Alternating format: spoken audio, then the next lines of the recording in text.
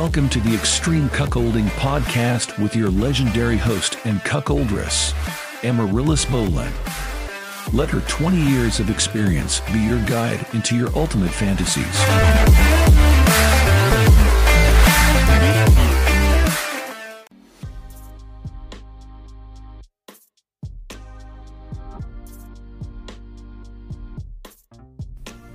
Hey guys, and welcome to my show. As always, thank you so much for tuning in. I am Amaryllis, and you can find me on Instagram, Reddit, and FetLife at Amaryllis_Bolin. Recently, cuckolding has become more talked about and accepted in popular culture. 20 years ago, when I started in this fetish, it wasn't even discussed. Now we have shows like Family Guy that feature episodes on it.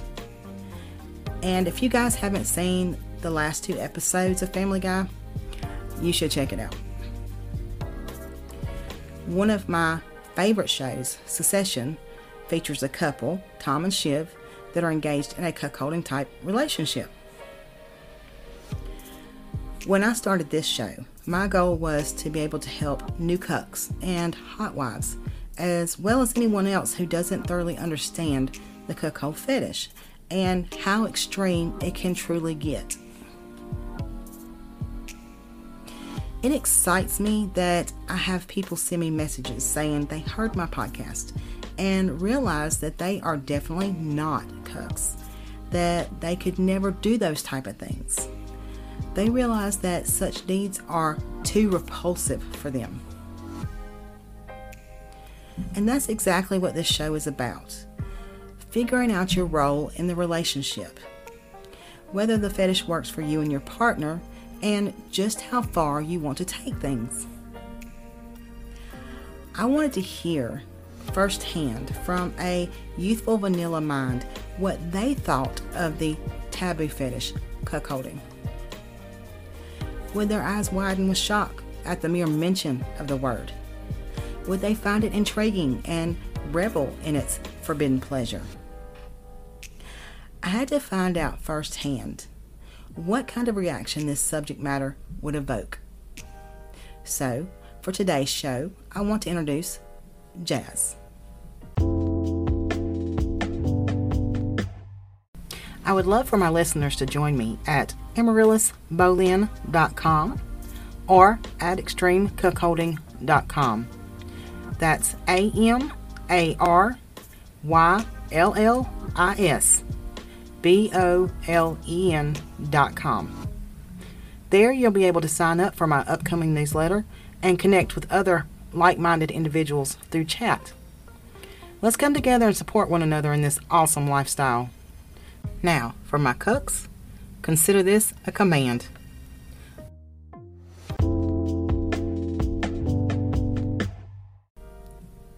Hi everyone.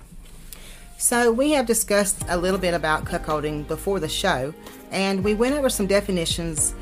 What out of all of that was the most shocking thing to you?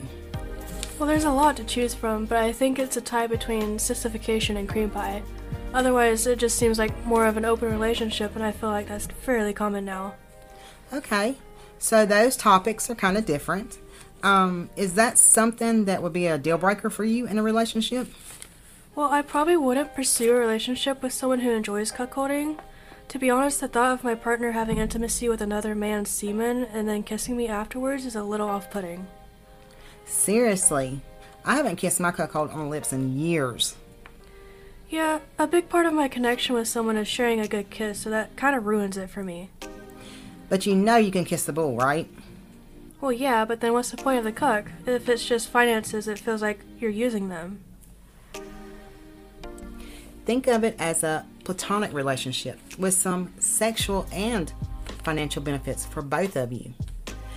It's a stable base relationship. Think of it like life partners. Okay, I can get that, but does the humiliation or the sissification make it harder for you to respect them? I have a lot of respect for my cuck. Sexual interest, not so much. You were right about that. At least for me, it's a huge turnoff. If I was attracted to that, I probably wouldn't need a bull. I actually had a hard conversation with my cuck a few nights ago. He's been going longer and longer in chastity. With me doing this show, with the recording and the editing process and hundreds of messages that I get from my wonderful supporters, it's hard for me to tap into any sexual desire for him at all. I explained this to him and he was great. I think it hurt his feelings a little bit, but he is very understanding. Once I have time to process and once I find that next bull, it will pick up.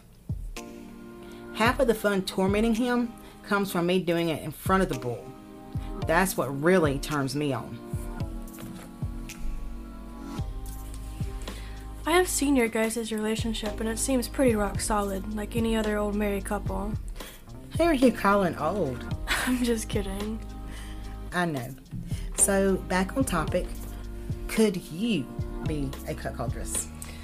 Maybe. It would depend on the cuck and their circumstance. I would want to get to know them first. That's a really good idea. I've never thought about just going into cuck. Most develop over time with organic relationships. Going into an insta-cuck relationship may not be as stable as it should be. Maybe a 6-month initial period of no cucking. Yeah, I kind of get to know if that base you were talking about is there. There would need to be some attraction, some friendship, along with mental, physical, and financial security for me to even consider it. So, in my shows, I discuss BDSM dynamics often, and it's helpful to know what type of cuckold relationship is right for you. So, have you found your role in BDSM? Yeah, I feel like I'm a switch. I can be mean and domineering, but sometimes I just want a confident, dominant guy. I was similar when I started and still am to a degree. I'm mostly dominant now, but the right guy makes me switch gears so hard. It takes a special guy to get me in that position. And what position would that be? Whatever position he wants. So, the other thing that freaks you out a little is sissification. Yeah, I think it would be a deal breaker for a continuing romantic relationship. I could do sex play, etc., and I would love to help them dress up and learn makeup. But I think at that point, it'll be more of just a friendship. I feel the same way. It's why I've mostly avoided that aspect. It's so hard to maintain a sexual relationship with a cuck when so many people make fun of them and humiliate them. It's not personal, it's more like instinct. I know my limits and I hold back on some things. I did not realize that doing this show would give me such strong feelings. I was originally not going to do seasons, but I think I may have to do that sometime when I'm not talking about his level of humiliation. I can understand that. So it's good for people to know that even someone like you still has struggles after all of this time. We never stop learning. So let me ask you a question. Have you ever thought of leaving the cuck? Yes, this is why I warn about limerence. I've had 3 relationships that were super intense, and one of those I still have dreams about now. But I figured out that it's just limerence, and eventually it fades, and you will see the faults in that person. So I'm kind of a limerence chaser now.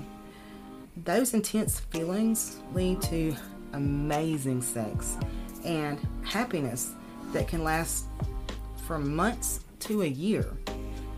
It doesn't happen with every bull, but when it does, it's fantastic. Limerence is a lie, but it's a beautiful, sexy lie. I am very lucky with my cuck. His intelligence and emotional empathy are off the scale.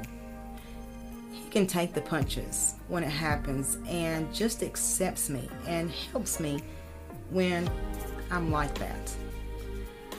I have pushed him to the brink a few times, and he never cracks, and that's why I love him. He may not have a large penis, but he has a beautiful mind. At least he is well equipped in one area, if not in others. See, you're doing well. You're going to make a great cuckoldress. Maybe. I'm open-minded, but who knows? That's it for today. Thank you so much for listening. We hope you enjoyed it and that you'll join us for our next episode.